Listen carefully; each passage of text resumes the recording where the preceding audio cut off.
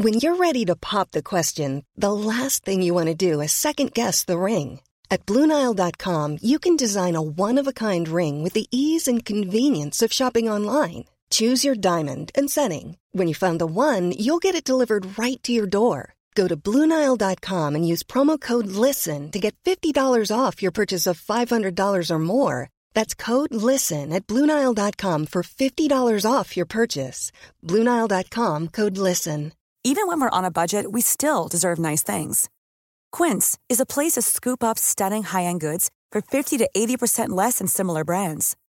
They have buttery soft cashmere sweaters starting at $50, luxurious Italian leather bags, and so much more. Plus, Quince only works with factories that use safe, ethical, and responsible manufacturing. Get the high-end goods you'll love without the high price tag with Quince. Go to quince.com/style for free shipping and 365-day returns.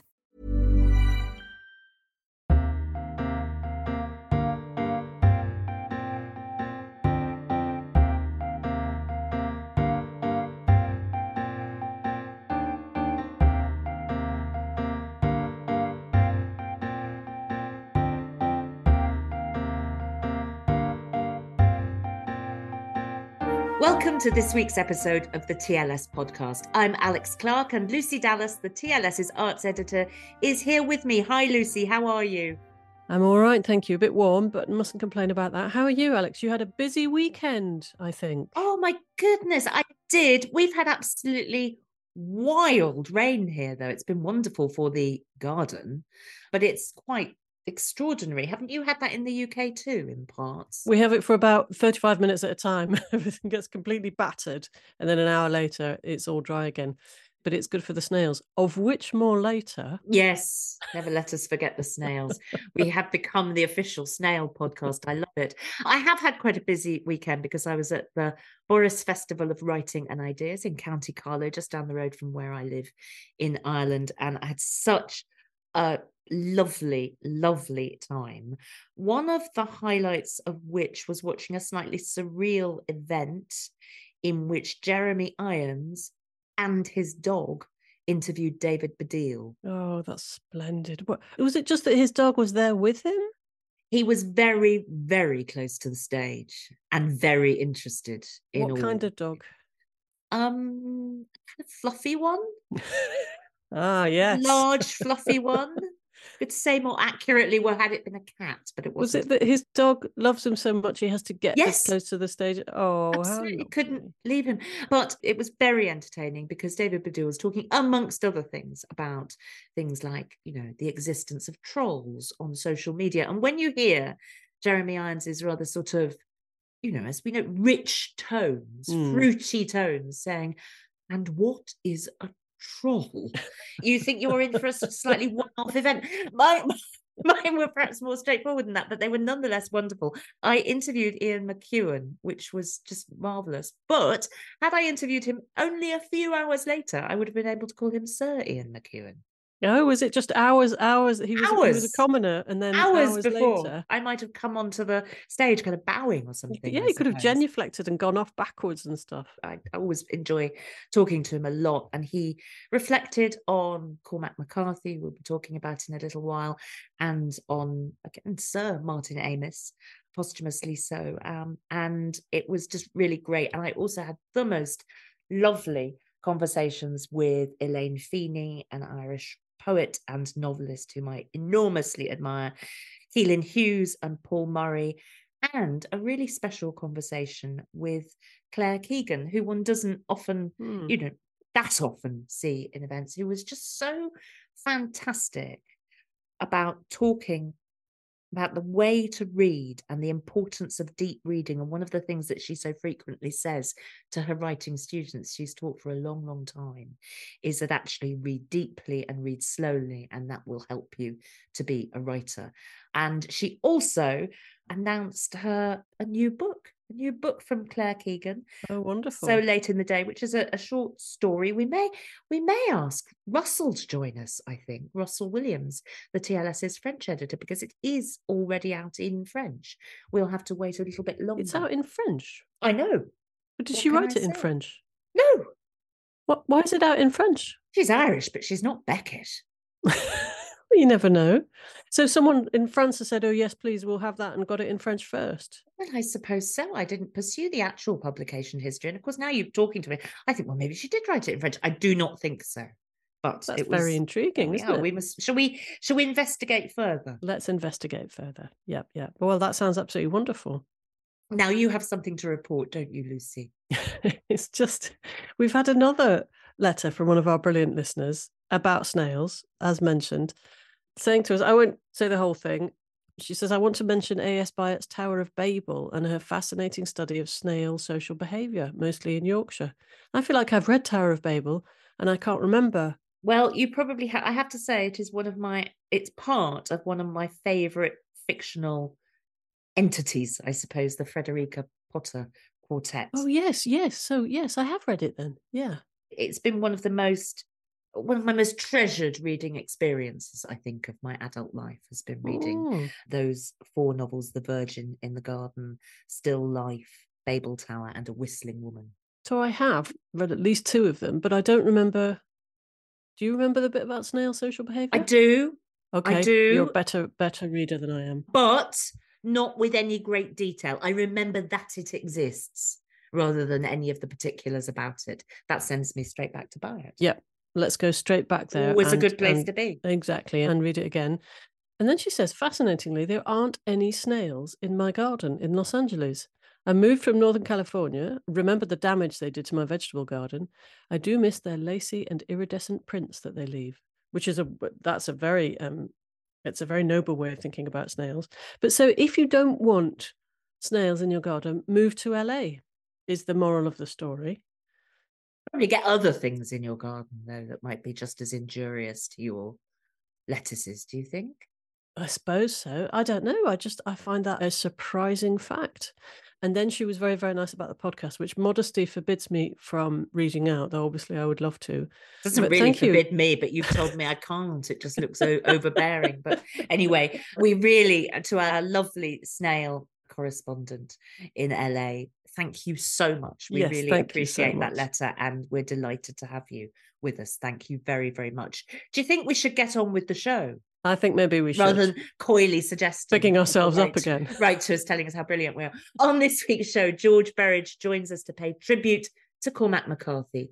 We reveal TLS writers' recommendations for summer reading with fiction editor Toby Lishtig, and I'll be talking to novelist Brandon Taylor about his new book, The Late Americans. But first, last week, you will have noticed that the American novelist Cormac McCarthy died, and we wanted to talk a little bit about him and his body of work. So we've asked George Berridge, who's the editor of American literature for the TLS, and moreover, a long-time and devoted fan of Cormac McCarthy, to join us. Thanks for talking to us today, George. Pleasure to be here. So you wrote a brilliant review of McCarthy's last 2 books, which appeared together after a long silence last year. Can you tell us a bit about them and their very long gestation period? I'd be happy to. Yes, these 2 books are The Passenger and Stella Maris, which came out in October and November of last year. McCarthy had been working on these books for decades, essentially. He'd never quite managed to pull them all together, but people had known about them for a long, long time. I think the idea was that he started writing them in the mid-60s.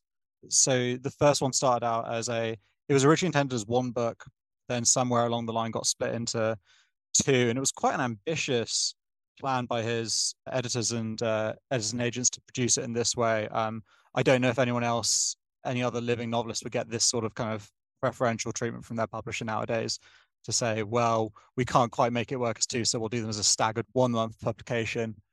But he'd been working on these books for a very, very long time, and I suspect they've become something of a personal issue for him, just because they're very, very close to being memoir-esque in places, certainly the bits which take place in New Orleans, where McCarthy lived for a time. And they're full of characters who are based on real people. It's not entirely clear who's based entirely on fact, but certainly one of the main characters, Bobby Weston, is the protagonist of the book. His friend is called John Shedden, who was a real friend of McCarthy's in New Orleans. There is indeed a signed copy of one of McCarthy's early books to John Shedden available on, I think it's AbeBooks, for several thousands of dollars now. But yeah, a lot of it was very, very personal, and you can hear that in the prose and in the dialogue. It reads like it was very much recorded yesterday. Mm-hmm. They're about a brother and sister, these two books, aren't they? But they're also about the nuclear project. So yes, so these two books feature Bobby and Alicia Weston, who are the children of a scientist, unnamed scientist, who worked on the Manhattan Project, the US program to build a nuclear bomb in the closing months of World War II. And very much their lives are touched on by their father's presence, who kind of shadows over them. Both the children are, in their own ways, geniuses. Bobby very much more involved in physics, but Alicia a true maths prodigy, but very, very troubled in her own ways. But certainly the impact of the atomic age, and this is something I touched on in my review, and it's something I've been thinking about for a long time, is that the atomic age really touches on McCarthy's works in a lot of different ways. They crop up in very, very slight ways across his corpus. We have just towards the end of The Crossing, which is the second book in the Border trilogy, there's this slightly elusive section, which is a little bit hard to wrap your head around in the first place, but it becomes more aware that the main character, Billy Parnham, is indeed witnessing from over the other side of New Mexico the initial white burst of light from the Trinity test. And this carries on throughout McCarthy's works. There are just hints of it here and there, and certainly of the Cold War and kind of the slow mechanization of kind of new weapons of total violence. And it's certainly something that McCarthy has troubled himself for a long time. And though he has always declined to say what the disaster that causes the kind of the apocalyptic scenes we see in The Road, he's never commented on exactly what it is. And he claimed himself that it was irrelevant to the book. But I think that it would be unreflective, given the rest of his works, to not consider that these two are some sign of this is what the world would be like if we pursued this path down the nuclear road. You mentioned that there's a sense of paranoia and dread in the books. There's a kind of anxiety, which you say is also, kind of maybe post-nuclear. And you mentioned Don DeLillo. That also reminded me, as did this at least one character named Bobby Weston, which is a great thing for someone, for Cormac McCarthy to call someone. Is there a bit of Thomas Pynchon in there too? Is he part of that late 20th century sort of build-up of atmosphere of paranoia and dread? Oh, certainly, I think so. I think that certainly The Passenger, more than Stella Maris and more than any other book that McCarthy has written to date, really do touch on a real creeping sense of paranoia that was kind of pervasive in the time and almost in the air, and you can feel it in the way that characters speak in the book, that there is this kind of sense of creeping unknowingness of the world that's going on around them and the progress of things around them. And certainly this obviously takes its main form in the kind of the MacGuffin plotline of the main book that Bobby obsesses himself with, that this passenger jet has gone down, this private passenger jet has crashed in the ocean, and when he arrives in his role as a salvage diver, one passenger is missing.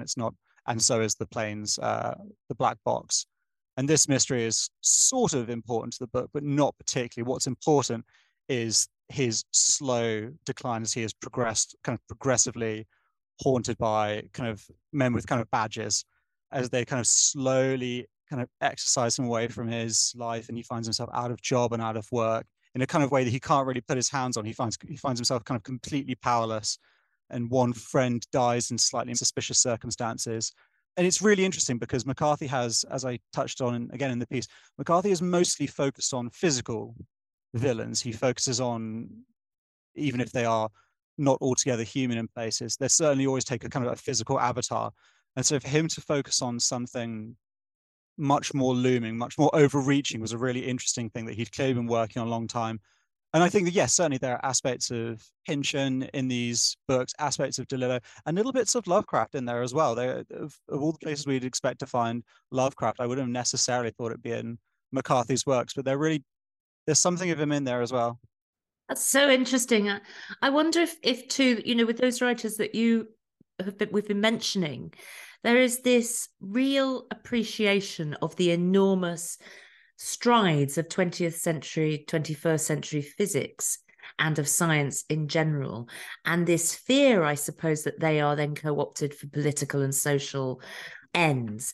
But there's a kind of refusal with all these writers to see science and literature as completely separate branches of human endeavor, isn't there? Yeah, I think that's right. Certainly with McCarthy, McCarthy's interest in science and physics has always been of interest to people who have read his books for a long time. Certainly in the early books, one doesn't get so much a sense of this because the early books are set primarily in Appalachia and throughout the West. And it's only really towards the middle to the end of the Border trilogy that kind of mechanization starts. Mechanization and science and the rapid forward momentum into some sort of panic that society faces, it becomes much more important. The books become more obviously nihilistic, but also become more sharp and more clean in their prose. They become more focused and become more distant in a way. And I think that that's one of the things that is really that flows throughout McCarthy's works, because obviously the early books are baroque and they are ornate and they are difficult in places. And as McCarthy becomes more and more interested in progress of how we have moved away from, say, for example, the brutality of the natural world and towards our own man-made devices of evil, the prose becomes more pared back, it becomes more clinical, it becomes more cold. And so by the end, you have this really interesting period in McCarthy's works towards the end of the Border trilogy and into the Road, where the writing is really scraped back, where there's still some elements of McCarthy's prose in there, but things are pared back. And this rather works as a mirror to how technology has kind of impacted the world, that things have become much more clean and focused and clinical. And we have moved away from the kind of the Baroque romanticism, even in its darkest forms of nature. And we are somewhere colder and more distant in the future. Mm. I mean, I have to say they went a laugh a minute before before he got worried about. I mean, I'm being very crude, but you know what I mean. As you said, it's about the earlier ones are more like the kind of brutality of nature and living with the land, and then it's a different sort of brutality, isn't it? But it's not like they were the sunlit uplands beforehand. You say in the piece that before he got the NBA award in 1992 for All the Pretty Horses, he was like a writer's writer. He was sort of, and people knew who he was, but he wasn't hugely popular. He later became very well known and successful. Do you think this was partly the films, because there've been some very successful films made of his stuff, or would he have been recognized kind of generally as a master anyway? Well, I think this is a really, really interesting question. I think that there's a lot of this which is being discussed after his death. There was a really interesting piece in I believe it was the New York Times opinion column just the other day on how McCarthy was very much, while he was a man of considerable and unique talents, he was also very much a product of his age. It's hard to imagine that a writer could have the same sort of career trajectory that McCarthy had now. I mean, McCarthy's genesis as a writer came in a way that now feels almost completely alien, that he sent off the manuscript to his first book, The Orchard Keeper, off to Random House, off to Albert Erskine at Random House, who had been Faulkner's agent and was therefore the only editor, who's the only editor that McCarthy had heard of. And he sent off the typescript and sent it to him. And Erskine thought there was some work that needed doing on, but recognized that this was an original voice and pushed within Random House to make it work. He sent early copies of the first book to Truman Capote and to Saul Bellow. And Saul Bellow was kind of a very, very early adopter and had a lot of positive things to say about McCarthy's early works. It's very, very hard to imagine how a novelist could have a career like that now. Even when Blood Meridian, which is largely considered to be kind of his masterpiece, that came out in 1985. And up until that point, none of his books had sold more than 5,000 copies. It was towards the end of Blood Meridian that Albert Erskine began to retire from his job as McCarthy's editor. But he'd been pushing for him consistently ever since the start of his career, and none of his books had ever sold. In the UK, I believe they were out of print. I believe Blood Meridian didn't come out in the UK until 1989, which is when it was first reviewed in the TLS. But certainly it's hard to imagine anyone could do that these days. But yes, with 1992 came around and Albert Erskine had just passed away and he'd moved on to in a slightly difficult place as a writer. And then certainly, yes, then All the Pretty Horses won the National Book Award in America and suddenly became kind of the New York Times bestseller, and he came everywhere. That was followed by a not wholly brilliant film. It's an adaptation of All the Pretty Horses, directed by Billy Bob Thornton, which had a slightly troubled production. It began as a very, very, very long cut of the film. Billy Bob Thornton's original cut was 2.5, 3 hours.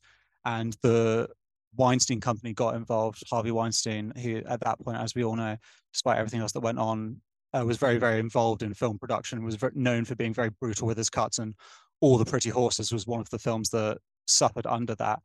And it had a slightly mixed reception. But after that, certainly there was a period where his works were adapted. So there's been the adaptation of No Country for Old Men, which originally started life as a screenplay. It's dreadful. Really? Because it's amazing, because the film really isn't. It's true. The story is that he wrote a screenplay for it, and you can, if you know the right people, you can dig out this original screenplay, and it's awful. It doesn't work at all. And McCarthy couldn't find anyone to make it and stuck it into a desk drawer. And then several years later, when he had a kind of gap in his projects and wasn't doing anything, he took it out and just turned it into a novel. And it was that novel that was then later adapted by the Coen brothers much, much more successfully than the original screenplay. And then, of course, John Hillcoat went on to make that rather gripping adaptation of The Road. And it seems that, though we're not quite sure of where this is going to go, that John Hillcoat was working right up until McCarthy's death on a adaptation of Blood Meridian, which is a film with a very, very long and tortuous adaptation history. I don't think I can ever watch The Road again, because I had to sort of go to bed for about 3 days afterwards.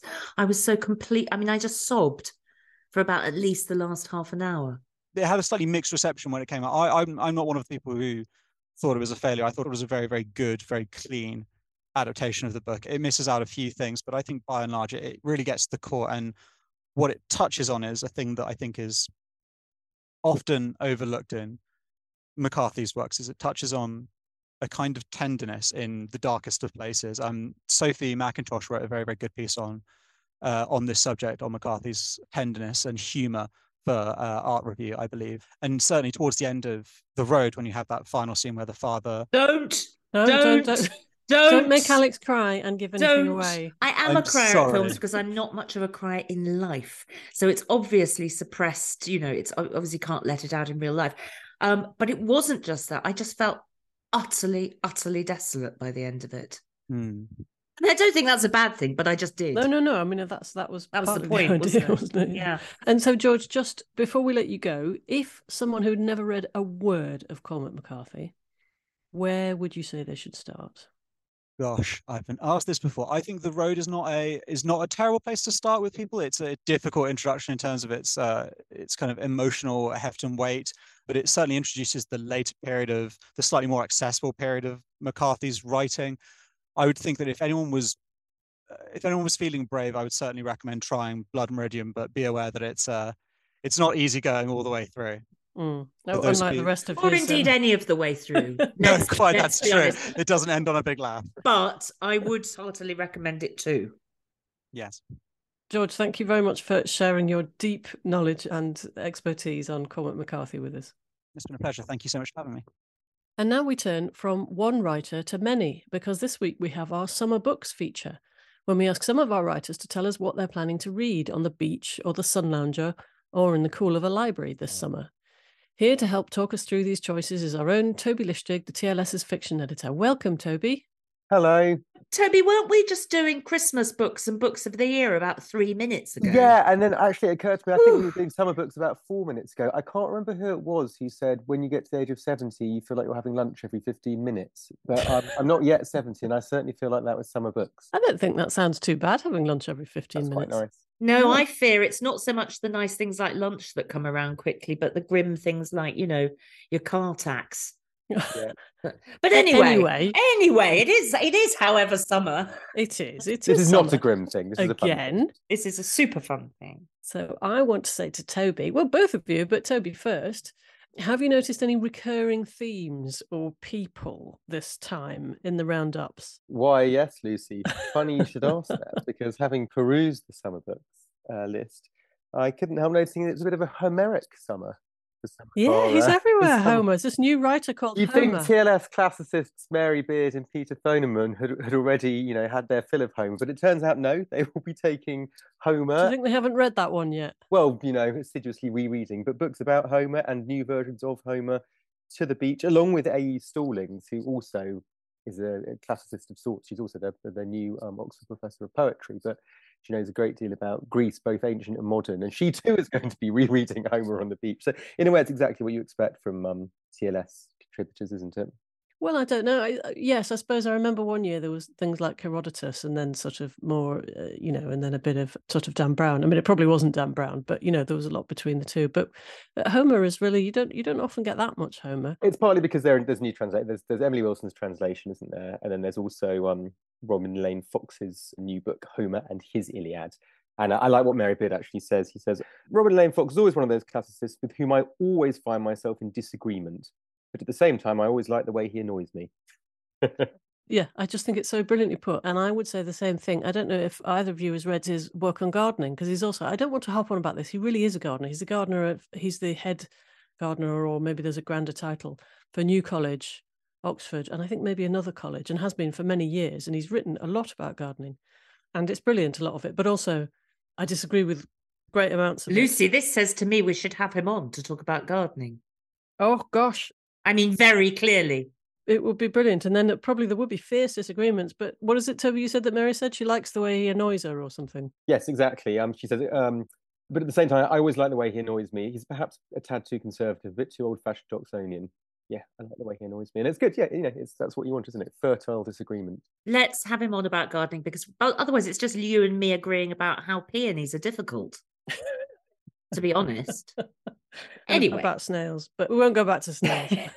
Any other themes, Toby, or people or anything? There's a little sort of a mini Berlin theme. Paul Griffiths has chosen Jenny Erpenbeck's new novel, Kairos, which has just been reviewed in the TLS. Our reviewer actually didn't love it very much, Kevin Brazil. He had problems with it. I've read it and I absolutely love it. I think it's extraordinary. So without wishing to tell you to do the opposite of what the TLS has told you to do, I urge you to read Kairos. I think it's really, really good. But yes, I've read it and I agree. I think I agree more with you than Kevin. Good. Okay. He's put forward an interesting argument, but I just happen to not agree with it. Very briefly, it's set sort of before, during, and very, very briefly after the fall of the Berlin Wall. And it's about this love affair between a much older man and a younger woman. It sort of plays out against this political backdrop. But Paul Griffiths has chosen that partly because he's a big fan of Erpenbeck, and he was very, very seized by the first line in this book, which is, "Will you come to my funeral?" Quite a good opening line, isn't it? I interviewed her recently for the Irish Times, and I was incredible. She's obviously somebody who's very, very interesting to interview. All her books thus far have been fascinating, and she has a kind of fascinating backstory. She's an East German. She also had a whole background in opera direction. So, many different strands to talk about. But her central sort of theme when talking about the book is how long it took her to be able to write about the experience of growing up in East Germany and what the loss of that whole society does to someone from whom your sort of past is just taken away from you. And this really comes out in Kairos, doesn't it? It really does, yeah. It comes out very, very brilliantly. It's all these assumptions and this world that's been built on certain values is just completely upended, and everyone's just supposed to kind of readjust to the new reality within about 15 minutes, but of course they can't. And I like that idea of it. In order to write properly about any given period, there needs to be a period of time to reflect back on. You don't want to be too straitjacketing about these things, but I've often thought that we tend to write best about periods 15, 20 years earlier rather than writing to the minute. So there's that Berlin theme. And then Ben Hutchinson has also chosen a Berlin novel by Amit Chowdhury, which we reviewed last August, I think, called Sojourn, which is about a visiting professor arriving in Berlin and trying to make sense of a foreign city. And I've partly chosen those two because I'm going to be spending part of my summer in Berlin. So these seem like very good choices for me. There we go. That's where all the cool people are going. Apparently. There was something quite poignantly valedictory about some of the choices, wasn't there? Because, you got people reading, for example, Javier Marias's work, Claire Loudon going back over Martin Amis's oeuvre. We are getting that sense of people reading writers who have only really quite recently quit the scene. And in fact, Cormac McCarthy might have made it in had these not been assembled, a couple of weeks ago. Yeah. There's a little bit of people mentioning Michael Frayn, who is happily still with us. And there's a couple of people. I think he has a new memoir out, does he? And somebody who was rereading one of his older ones. Yes, that's right. Yep. That's probably quite jolly, I would have thought. He's always brilliant, Michael Frayn, isn't Yeah. he? Can't really think of many times which he hasn't been. No, exactly. I was very pleased to see something close to sort of my experience of the cultural texture and cultural history of living in Ireland. Frances Wilson talking about Mark McConnell's new book, A Thread of Violence, which is about Malcolm MacArthur, and I cannot wait to read it. It's being sort of extracted at the minute and reviewed, and people are talking about it. And we're running a very good piece in next week's issue, so I urge all listeners to look out for that piece. It's really, really, very, very clever. Alex, I want to ask you about another book, which I know you have read because you've written about it in another publication. Nicola Shulman has chosen Helen DeWitt. I know, so pleased. I was so pleased. The English understand wool. I mean, I don't know what to say about it. It's 61 pages long. I read it. I've now read it about 3 or 4 times. And so obviously it's a sort of short story, a sort of novella. And it's so sinuous. Have either of you read it? I haven't actually. I don't know why, because it sounds absolutely brilliant. We ran It does sound brilliant. A while ago, Read it. and as you say, don't do any work pages. after you've done this. Don't read it immediately. Okay, fine. Yeah, let's go. Seriously, everything else can wait. I mean, the descriptions of it are extraordinary. The quotes I've read from it, lifted from it, are just sort of the precision of the prose and the playfulness of it. It just sounds brilliant. So anyway, go on. It is fantastic. It's really just about a girl who is brought up in the most extremely luxurious and moneyed surroundings, but also by a mother who is determined that she becomes unbelievably accomplished in every single thing, so that one of the things that will allow her to pass, for example, in high society, old money society, as we might say, is looking as if she's known how to ride since she was 5. So indeed, she starts to ride when she's 5, is knowing how, endless piano lessons, whole jazz musicians hired for summers to induct her into the mysteries of jazz.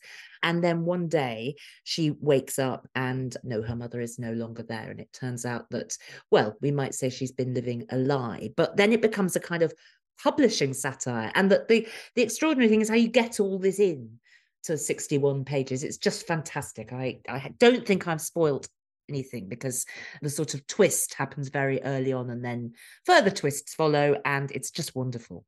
But even if you're not going very far this summer, you can read it on your very short train ride. You really can. Yes, or on the bus into town type thing. Yeah. And is there anything either of you would like to steal from anyone's bag? This is a kind of slightly reprehensible trope that we've always done.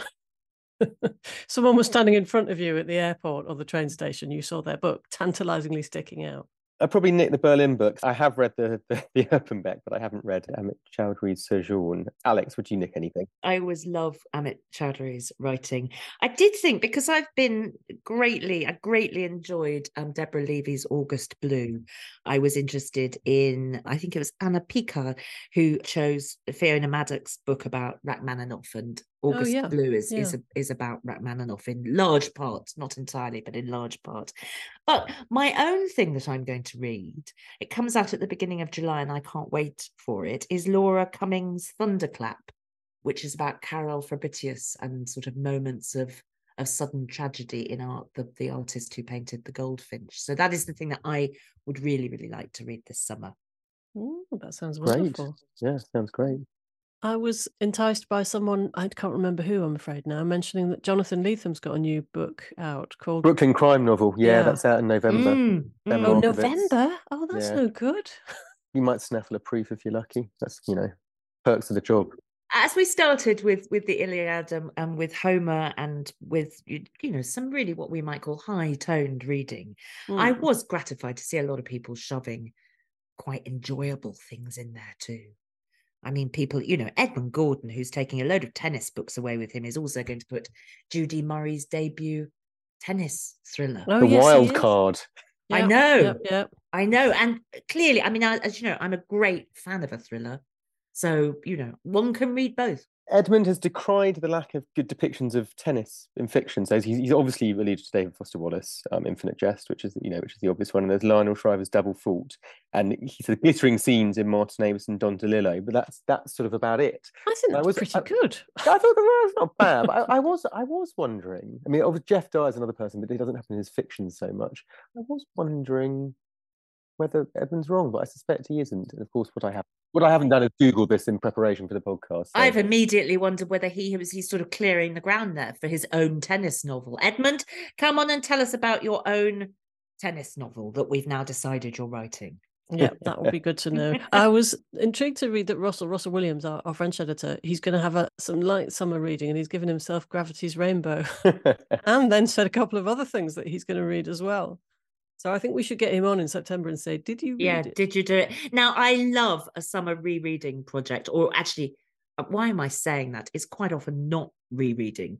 It's reading for the first time something really chunky and generally old, but I haven't got one this year. What should I have? Toby, you're the fiction editor of the Times Literary Supplement. What do you think it should be? I've got a rereading project that isn't a rereading project, which is to read a book which I think I probably claimed to have read in the past but haven't. Does that count as rereading? Yes. And that is David Copperfield. And the reason is, I know, shock horror, I haven't read David Copperfield. The reason is I also want to read the new Barbara Kingsolver, which we've talked about previously in the podcast, Demon Copperhead, which is a take on David Copperfield, isn't it? And it just won the Women's Prize, and I suspect it is eligible for the Booker. I suspect it will be being at the very least longlisted, possibly shortlisted, and more for the Booker. Who knows? You never quite know how these things are going to work out. But regardless of what the juries think, I would really, really like to read this book, and I thought to start off by reading David Copperfield and then moving on to it might be a fantastic summer project. And to be honest, if I do more than that, then I'll be delighted. That has actually reminded, well, you're doing Berlin too. I mean, give yourself a break here, Toby. I will. It has reminded me that I've just had the proof, an advanced copy of Sandra Newman's new novel, Julia, which is the story of Julia, Winston Smith's lover from 1984. And I thought, well, I can't possibly read this without first rereading 1984, which of course one thinks one's reread, perhaps last year, but it's actually about 30, 40 years ago, and it's just so much in the culture that you actually think you're reading it all the time. So I think I may reread that and then read Julia and see how they dovetail together. It sounds like a really interesting project. That we'll be covering that later in the year. I should also say, not rereading because it wouldn't be impossible, but I will also be taking the new Zadie Smith novel with me on. Oh, that was one of the ones I was going to. Oh, sorry, Lucy. Have you all got it? Yeah, sorry, I do. It's not out till September, but I've got the proof. We can share it. It's called The Fraud, and it's about a mysterious trial based on a real trial in the 1870s. So I'm going to be sort of steeped in mid-Victoriana between David Copperfield and that. But it sounds really good. I can't wait to read it either. It's definitely on my summer reading pile. I'm going to be interviewing her at the beginning of September. Lucky you. I know, at the Queen's Park Book Festival. Oh, yes. So I'm very excited about that. It's her first novel since Swing Time, which came out about, 5-6 years ago. And I thought it was astonishingly good, that novel, and possibly a bit underrated. I feel like not enough people have sort of read about it and sung its praises. I mean, it was kind of critically acclaimed and all the rest of it, but I thought that was extraordinary. And I think she is, very much still producing incredible stuff. So I have very high hopes for this. So busy summer after all. Busy summer for you two, and you've got all the books, so I'm not going to read anything. Go on then, Lucy. What aren't you going to read? I'm just going to put my feet up. No, I would like to read any of the books that you've got. The last thing I read, which was new, which was not rereading, and I thought it was the final missing installment that our house finally got hold of the last Calvin and Hobbes book. So we got a whole new book of Calvin and Hobbes that I'd never seen before. That was. But this presumably could have only been written about 25 years ago because he retired, Bill Waterman. Yes, yeah. It's just that we didn't have it. I thought we had. What's it called? I've probably read it.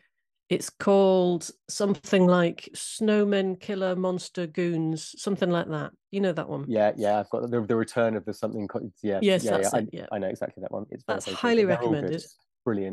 Doesn't take long. I sometimes think of sending Bill Waterman an email to see if he wants to come out of retirement. Waterson. Sorry, Waterson, not Waterson. Yeah. No, Waterson. Yeah. Waterson, quite Waterson. right. Yeah. See whether he wants to come out of retirement to do something for the TLS. But I suspect he's uncoaxable. I'm sure I'm not the only one who's had that idea. But seriously, Toby, don't ask, don't get. I mean, send the email. There you go. I will do. Right. That's your homework. And then we expect to see you back here with a commission in your pocket. That will be okay. splendid. I'll be doing that. Evan will be writing his new tennis novel, and all will be well. I'll be dividing my time between Calvin and Hobbes and Homer, I think. That sounds like a way to spend a summer, doesn't it? That's fantastic. It does. Well, happy reading all. And also, our listeners, please send in your summer reading. Yes, please do. Tell us what you have read. Tell us what you meant to read. Tell us what you started reading and couldn't finish, or dropped in the pool and are absolutely gutted. We would like to hear about all of it. And anonymously tell us what you pretended to read, with no judgment here. Toby, many thanks for joining us and letting us know what you'll be up to this summer. My pleasure. Lovely to speak to you.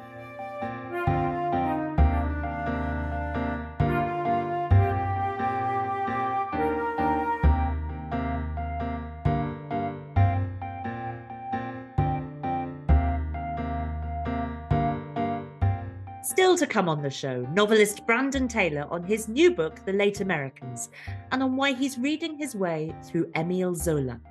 And if you've enjoyed what we've discussed so far this week, let me remind you that you can subscribe to this podcast for free wherever you normally get your podcasts, and you'll never miss an episode.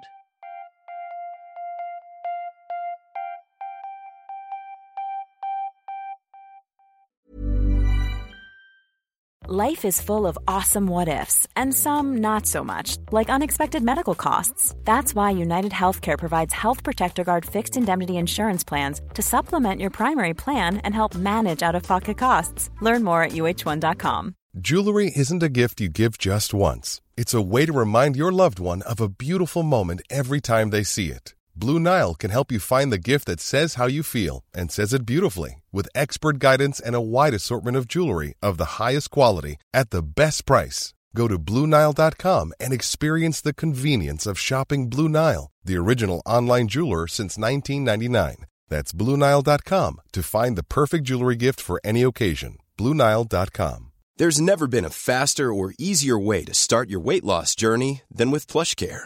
PlushCare accepts most insurance plans and gives you online access to board-certified physicians who can prescribe FDA-approved weight loss medications like Wegovy and Zepbound for those who qualify. Take charge of your health and speak with a board-certified physician about a weight loss plan that's right for you. Get started today at plushcare.com/weight-loss. That's plushcare.com/weight-loss. plushcare.com/weight-loss.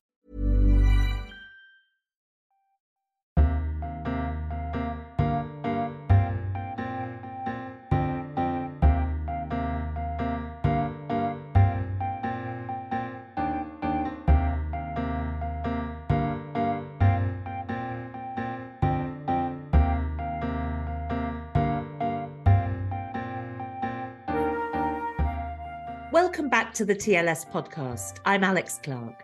When Brandon Taylor's debut novel Real Life was shortlisted for the Booker Prize in 2020, I confess I was a little trepidatious to find myself immersed in the world of nematode research in a Midwestern university. But in fact, the detailed descriptions of biochemistry were so brilliantly done that I was quickly gripped. And that was before we got into the travails of graduate student Wallace, who navigates the currents of homophobia, racism and class prejudice over the course of a summer weekend. Real Life was followed by the short story collection Filthy Animals, and now by The Late Americans, which returns to the campus, this time expanding time frame from a couple of days to a year. Taylor is also a hugely acute literary critic, writing on his Substack, Sweater Weather. This week, he's on a whistle-stop UK publication tour, and I was delighted to be able to catch up with him. Brandon, I'm so pleased to be talking to you about The Late Americans, but I'm also pleased because I follow you on Twitter and I enjoy every aspect of you cataloguing the minutiae of your life and the idiocy of contemporary life. Then, of course, I've noted that you've just travelled to the UK and you're already, I don't know, would it be fair to say that you're both slightly weirded out by it, but also delighted by it? I think that's a fair assessment. I think that is the accurate assessment of my feeling about being in the UK. I both really love it, and also I find it deeply strange and unsettling. I get that you like Boots and The Chemist and the things that you can buy in Boots, but also that you think the whole thing is pretty much like a Victorian novel, and you understand why women were always fainting in Victorian novels. Yes, well, I mean, I got out of the airport yesterday evening and it was both cold and hot at the same time, and also really humid. And I've been sweating a lot on the plane. And I just felt like I was ready to develop a lung complaint and seek relief at the shores. So I immediately understood so much of Jane Eyre so much more clearly. Yeah, exactly. You needed to recline on a chaise longue and be bought a tisane or something like that, I think. Absolutely. But that's sort of my ideal state of being. I do think that we should bring back the water cure and taking the waters and resting. I think contemporary life really needs that. Oh, you definitely need to come to Ireland then. We are going to talk to you about The Late Americans, which is a book I enjoyed so much it's a campus novel, and I love a campus novel. Real Life, of course, was also a campus novel, but this one's very different. Just tell us a little bit about it, about the kind of backdrop for it.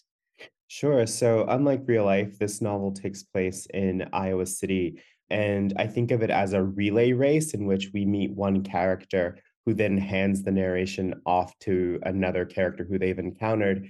And in this relay like fashion, we move among the lives of this group of people from quite a cross section of lives in Iowa City. You know, there's a meat packer, there's someone who, there are poets, there are dancers, there are local community members. And we follow this group of disparate souls over a year, a transformative year in their lives. And it ends with, I think, like one of my favorite kinds of sections, which is everybody goes to a cabin in the woods and makes delicious food and goes swimming as the whole book comes to a head. Swimming is always dangerous, though, in your novels. I'm thinking about the beginning of Real Life when they're all sitting by the lake, but they know, because they're scientists, the group of students who we're with, that the lake is actually incredibly dangerous because it may have a certain kind of an algal bloom that could actually kill you. There's all this kind of stuff going on under the surface of these social interactions that's actually incredibly dangerous, is how it seems to me. No, I think that's accurate. And that might just be because I myself am a trained scientist. And so whenever I see people swimming in bodies of water, there's a part of me that wants to look up that body of water and check for, toxins and algae. And so, yeah, I'm never able to look at a body of water and not think of all the different things that could be swimming in it and whether or not it's safe. You know what, if you decided that you didn't want to go back to the US, I think the British government could really use you, because there is something of an issue about the toxicity of waterways and coastal waters in the UK at the moment. I'm not sure if you're aware of it, but basically no one's going swimming.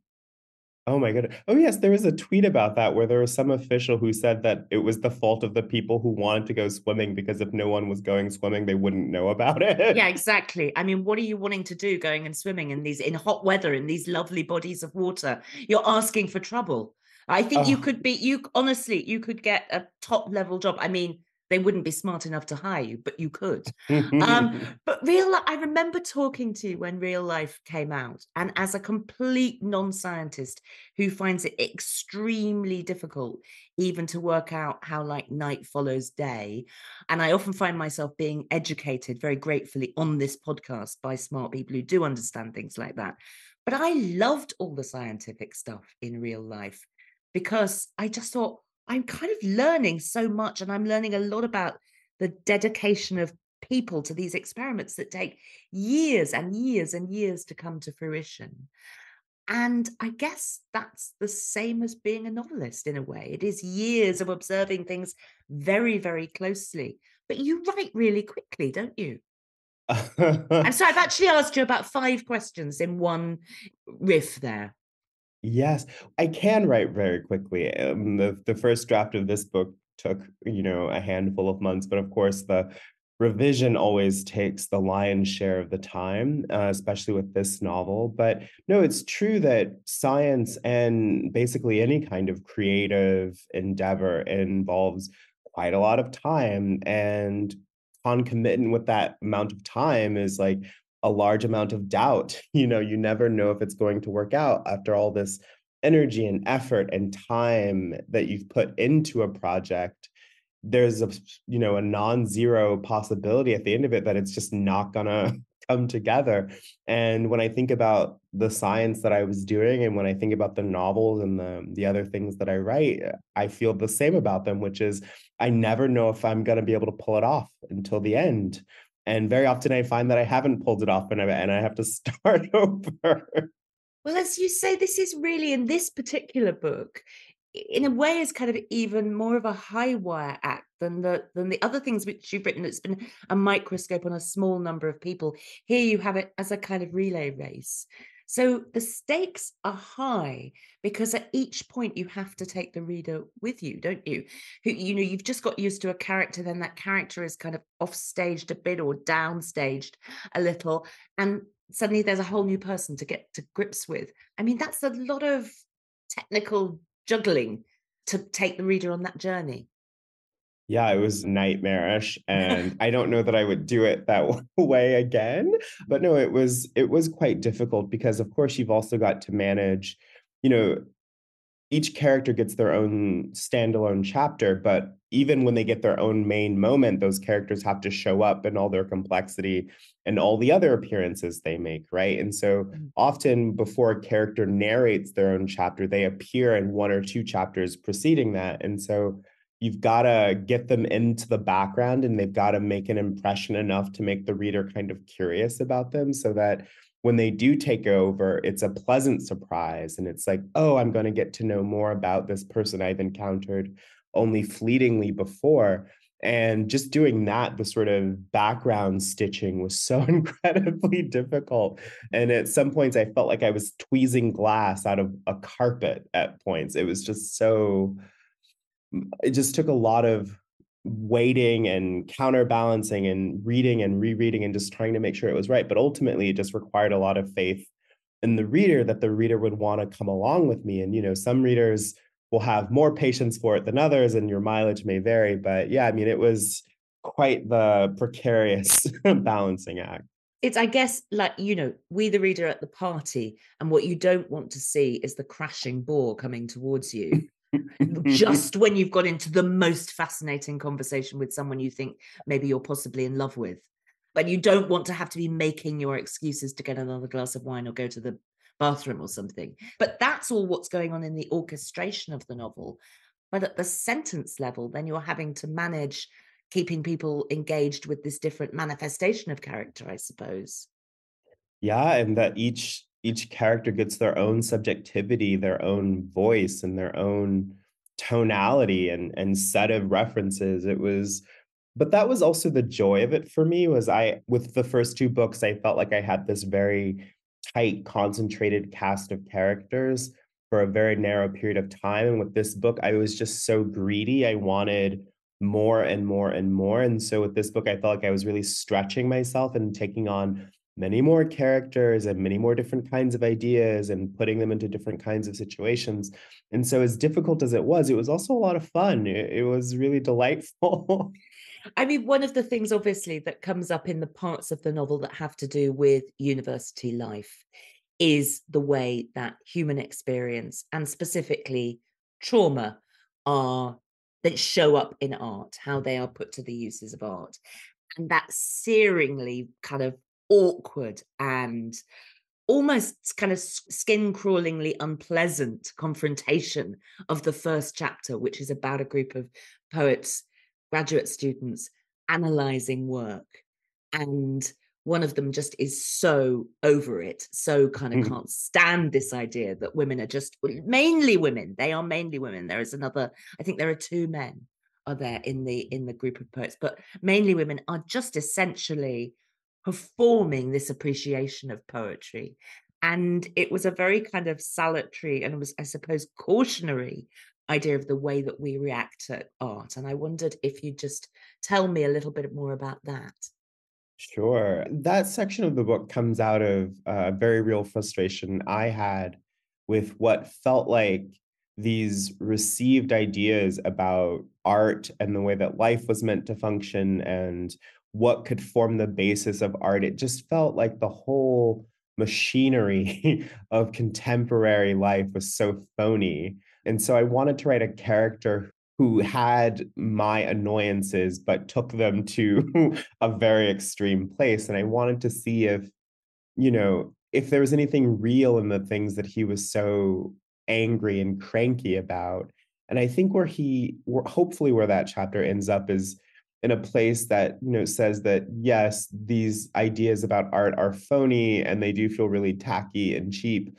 But what matters is not to have the opposite idea of art, but to have what feels to you a real and urgent sense of the kind of art that moves you and that you want to make, that what matters in art is what's real. And of course, everybody's going to have a different sense of that. But I do think that, yeah, the core idea for that chapter is very much one centered on what matters in art is one of urgency and realness, and that we should hopefully get out of these pre-constructed postures of like neoliberal complacency that have kind of taken over, I think, a lot of the academy, at least in the US. Really? Some of this, I don't know how much has come out of your own attendance at Iowa, which you don't live there now, but you tweeted from the Midwest of America for a long time and wrote from there as well. You yourself are from the southern states. I mean, how close was it to your own experience of faculty life? In some ways similar, but in many ways different. I mean, my teachers were, they weren't quite as checked out as the character in the novel feels that his teacher is checked out. But it did feel a little, at times, quite restricting. But, I don't think that was because of the program. I think part of that was my own sort of cantankerous personality. But there is a way, there was a way, at least in 2018, 2019, of talking about art and identity that felt not just centered on the academy, but in all of like American book publishing, about the sort of centering the self and centering identity. Like, it felt somehow that we had substituted aesthetic arguments for therapy speak in a really horrifying way. Yeah. And I just found all of that very boring and tedious, and it had nothing to do with what moved me in art. But then, I came to realize that that was just me being very, very cranky, and that my own so-called aesthetic parameters were just as false and contrived, and that what matters at the end of the day is like, well, what is real? Like, what feels real and true and right to me? And am I pursuing that? That like one man's truth is another man's falsehood, like it's all very arbitrary. But I just felt that we weren't pursuing values that were inherent to us, and that we were pursuing values that had been told to us that mattered, like it just felt very received. Yes, I do. I mean, what I kind of felt and what I took from your book, or one of the ways in which it struck me, was that you weren't attempting to suggest, as your contrarian character Seamus kind of is, that you mustn't write about these things. You mustn't, that trauma isn't something that should be written about, that lived experience, as that kind of constantly recirculating phrase. We're not talking about not dealing with those things in art, but we are talking about blunting any kind of critical reception by the idea that once you are talking about trauma, once you are talking about difficult experience, then there's no way to criticize that. All you can do is somehow perform a kind of admiration of it. And, exactly. And that's what it kind of felt to me was what you were getting across so powerfully. Totally. Yeah. Well, thank you. I'm glad that came across. I wasn't trying to write a polemic. I was trying to write like a funny moment where a polemicist kind of makes a good point. Yeah, Seamus is sort of like a stopped clock. He's right, Yeah, he's kind of accidentally right, isn't he? And then you also think, but you're kind of a jerk, is what I sort of thought about. And I would not like to have you in my class. The other people seemed a little bit like that too. They come in and out of the novel as well. But he's a very powerful person to start with, because it's almost like you really do lay your stall out. You really do say, okay, this is what we are talking about here. I mean, he was the first character in the book that came to me, and his section was it was even longer. It was almost 100 pages. And my editor said, well, this man is very tough. He's so tough to get along with. Can we maybe move his section perhaps out of the novel entirely? And I thought, no, Seamus has to be in the book, but we can look for ways to compromise. We can find ways to make him not so biting. But it's interesting that character is the character I thought that readers would find the hardest to enjoy or engage with. And it's true, some readers have found him a bit much, but I've been so shocked by all the love that Seamus has received. People seem to really like him. Well, we like characters that are a bit much. I mean, because they are actually characters on a page. I wouldn't like him in my kitchen. I certainly wouldn't. I mean, he'd be the person you'd be saying, shall we call you a taxi? But he's good on the page. But then, exactly as you say, you then have this structure where you move on to other stories. I wonder if I could just ask you a little bit about, we're talking about aesthetics and the aesthetics of the novel. And I know I keep mentioning the kind of social media, and not all of our listeners will be on Twitter, many won't, I'm sure, or perhaps the habitué of, the world of Substack. But you write a Substack blog. Is blog still a word, or am I just very, very old now? No, I think it's coming back. We love Do a you? blog. Are you okay? I can say that, can I? Yes, yes. I thought there might be a fancy new word that I didn't know. But okay, so you write a blog and it's about lots of things, including like the other day you wrote one about just how you didn't feel great all day because everything was annoying. Kind of stuff I could read thousands of pages about, because that's how I feel most of the time. But you write a lot about the function of the novel, the manifestation of the contemporary novel. You write huge, interesting posts about your immersion in the classic novel, and often in the classic European realist novel. And I just wanted to ask you a little bit about that, how important thinking and talking and writing about writing is to your work as a fiction writer. That's a great question. I mean, I used to think not very much, because to me, fiction and nonfiction were so separate and not at all having anything to do with each other, at least in my own practice. But about maybe 2 years ago now, I started reading a lot of literary criticism, and I found it really instructive, and it was actually very healing to read it, because I feel like the American literary critics of the 1950s were writing about issues that still feel very alive to me aesthetically and socially today. And so they're putting a lot of language to things I was feeling in my own life and in my own practice as a fiction writer. And then I started writing literary criticism, well, what other people call literary criticism, but what I call just goofing around online. And I started reviewing books. And over the course of the last couple of years, I feel like I have really honed my discernment as to what matters to me in a piece of fiction, what moves me in a piece of fiction, but also how fiction works or can work, and how it can operate both as a piece of art and within the social sphere. And so I find that the more criticism I write, the more clearly I can sometimes see my own aesthetic project. And I'm now aware of myself having an aesthetic project in a sense. And I also think that the things that I write about, like those things broaden the discursive terrain of my fiction. So before I started writing a lot of literary criticism, I didn't really write characters who had artistic thoughts. And the fiction that I'm writing now, sort of after having written The Late Americans, fiction I'm working on now, those characters have so much more to say about the world and the art that they move through. And so the discursive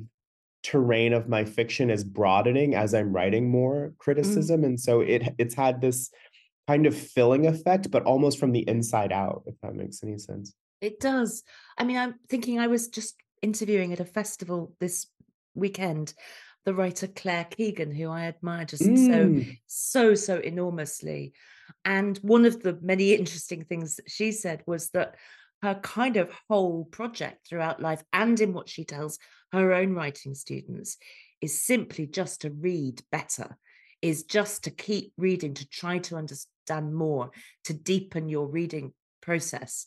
And that is what essentially learning to write has been for her. I wonder if that kind of chimes with you. Well, first of all, Claire Keegan is amazing. I love Claire Keegan's work, and I'm not surprised that something that she would have to say would feel so resonant with my own art and practice. I feel such kinship when I read her. Yeah, I do feel that. And, often in my creative writing classes, I assign writers like Lionel Trilling and Leslie Fiedler to my fiction workshop students.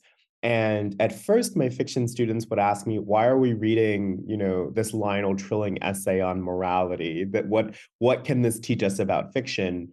And my answer was always, well, it will hone your discernment. It will teach you how to read. And as you read better and more deeply, the more of a text you gain access to, the richer your own eye can be. And when you go to write your own work, you are suddenly filled with this like whole other level of sensitivity. I feel like as my own, I've been reading all the novels of Émile Zola in his Rougon Macquart series. There are 20 of them. I'm on book 16. And I feel like as I have read those novels, I've grown more sensitive to all these other elements. And so I'm reading Germinal right now, and the level of texture and detail that I can take in Germinal, having read 15 previous novels, is so much higher than in that first novel. And I feel that that whole new level of sensitivity is very much present when I go to write fiction now. I now find myself I have access to whole new registers of my writing voice that I just didn't know how to do before, that I now have access to because I've read 15, 16 Zola novels, right? So in other words, that's what we all need to sit down and read the whole of that series and deepen that. Perhaps not quite. Perhaps not Zola, but I do think that reading, and especially rereading, it teaches you so much. I mean, and not just how to use words, but I don't know, it just adds a whole other level to your seeing. And I think that when we see better, we write better.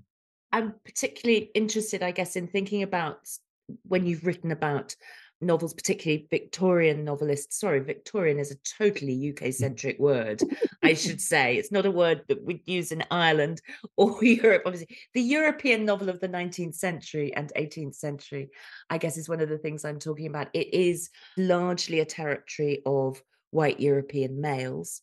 And you have written so interestingly in your novels about race and about inclusion and representation. So again, these are sort of such reductive words, but it seems to me that Zola, who writes so much about disenfranchisement, about marginalization, you feel he would have just as much to tell you. Is that correct?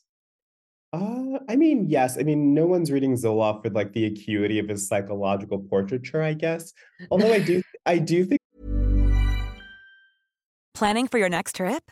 Elevate your travel style with Quince. Quince has all the jet-setting essentials you'll want for your next getaway, like European linen, premium luggage options, buttery soft Italian leather bags, and so much more. And is all priced at 50 to 80% less than similar brands. Plus, Quince only works with factories that use safe and ethical manufacturing practices. Pack your bags with high-quality essentials you'll be wearing for vacations to come with Quince. Go to quince.com/pack for free shipping and 365-day returns. That he is underrated on that front. I do think that Zola has some of the most stunning moments of psychological intuition that have ever been put to the page. But yeah, I mean, Zola, when I read his novel, The Bright Side of Life, I had never felt so seen in a book. And also when I read L'Assommoir, that novel is so powerful. And I grew up in a family of alcoholics, and reading L'Assommoir was like reading a transcript of my own family's demise somehow. And yeah, I do feel a real sense of familiarity or recognition when I read Zola. But he also writes about the bourgeois, and he writes about the sort of moral vacuity of materialism. And that is like a theme that is painfully topical at the moment. And I just feel when I read Zola that I'm reading somebody who could be writing about what's going on outside of the window, and he could be writing about Black characters in Prattville, Alabama, as well as, you know, white characters in Sacramento. His terrain is the human heart, yes, but the human heart within a society of others. And ultimately, we are all in a society of others. And so, yeah, I find his work both like incredibly specific and also really, really universal. And perhaps the universality is a direct consequence of the total specificity of his target. See, that's why you're a writer and critic. You've just put, that's what I was kind of clumsily trying to ask you. And you've just exactly said it. Thank you very much. That's perfect. Brandon, I wonder if I could just ask you before I let you go, because you are on a wild tour of the UK now. You have event after event after event, and they are more or less entirely sold out, although I think there are tickets for some if people are listening.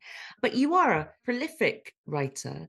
In between the two novels that we're talking about, you wrote Filthy Animals, a collection of short stories, and you've alluded, as we've chatted, to what you're working on now. And yet you came to, writing wasn't your first thing that you did. You were a scientist, but now you're kind of in the groove, it seems. Yeah, I mean, I have a groove. There's a groove. Right now, I'm working on this novel called Group Show, and it's set in an art museum, and it is giving me just fits. It is not going along. And part of my suffering in trying to write this novel, I actually wrote another novel just to prove to myself that I could still write novels, just to see if the problem was me. Wow. And it's not me. So I wrote another novel last summer, which my editor did not want to hear. He was like, no, please. Back to group show with you. Yes, exactly. So I am now, having done that, I am back to writing a museum novel, which is both a lot of fun and also just so stressful. Well, keep at it. We would like to read that novel. I'm so grateful to you for finding time out from lying in the humidity of London on the chaise longue to talk to me. And Late Americans is just a wonderful, wonderful novel. Brandon Taylor, thank you so much. Thank you for having me. It was a thrill.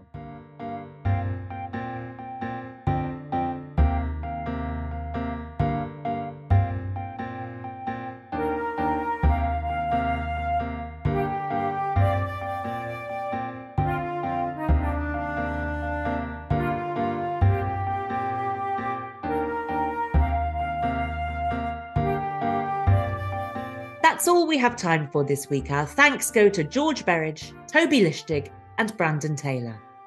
And thank you for listening to this episode of the TLS podcast, produced by Charlotte Pardee. We'll be back next week, but for now, from Lucy Dallas and from me, Alex Clark, goodbye.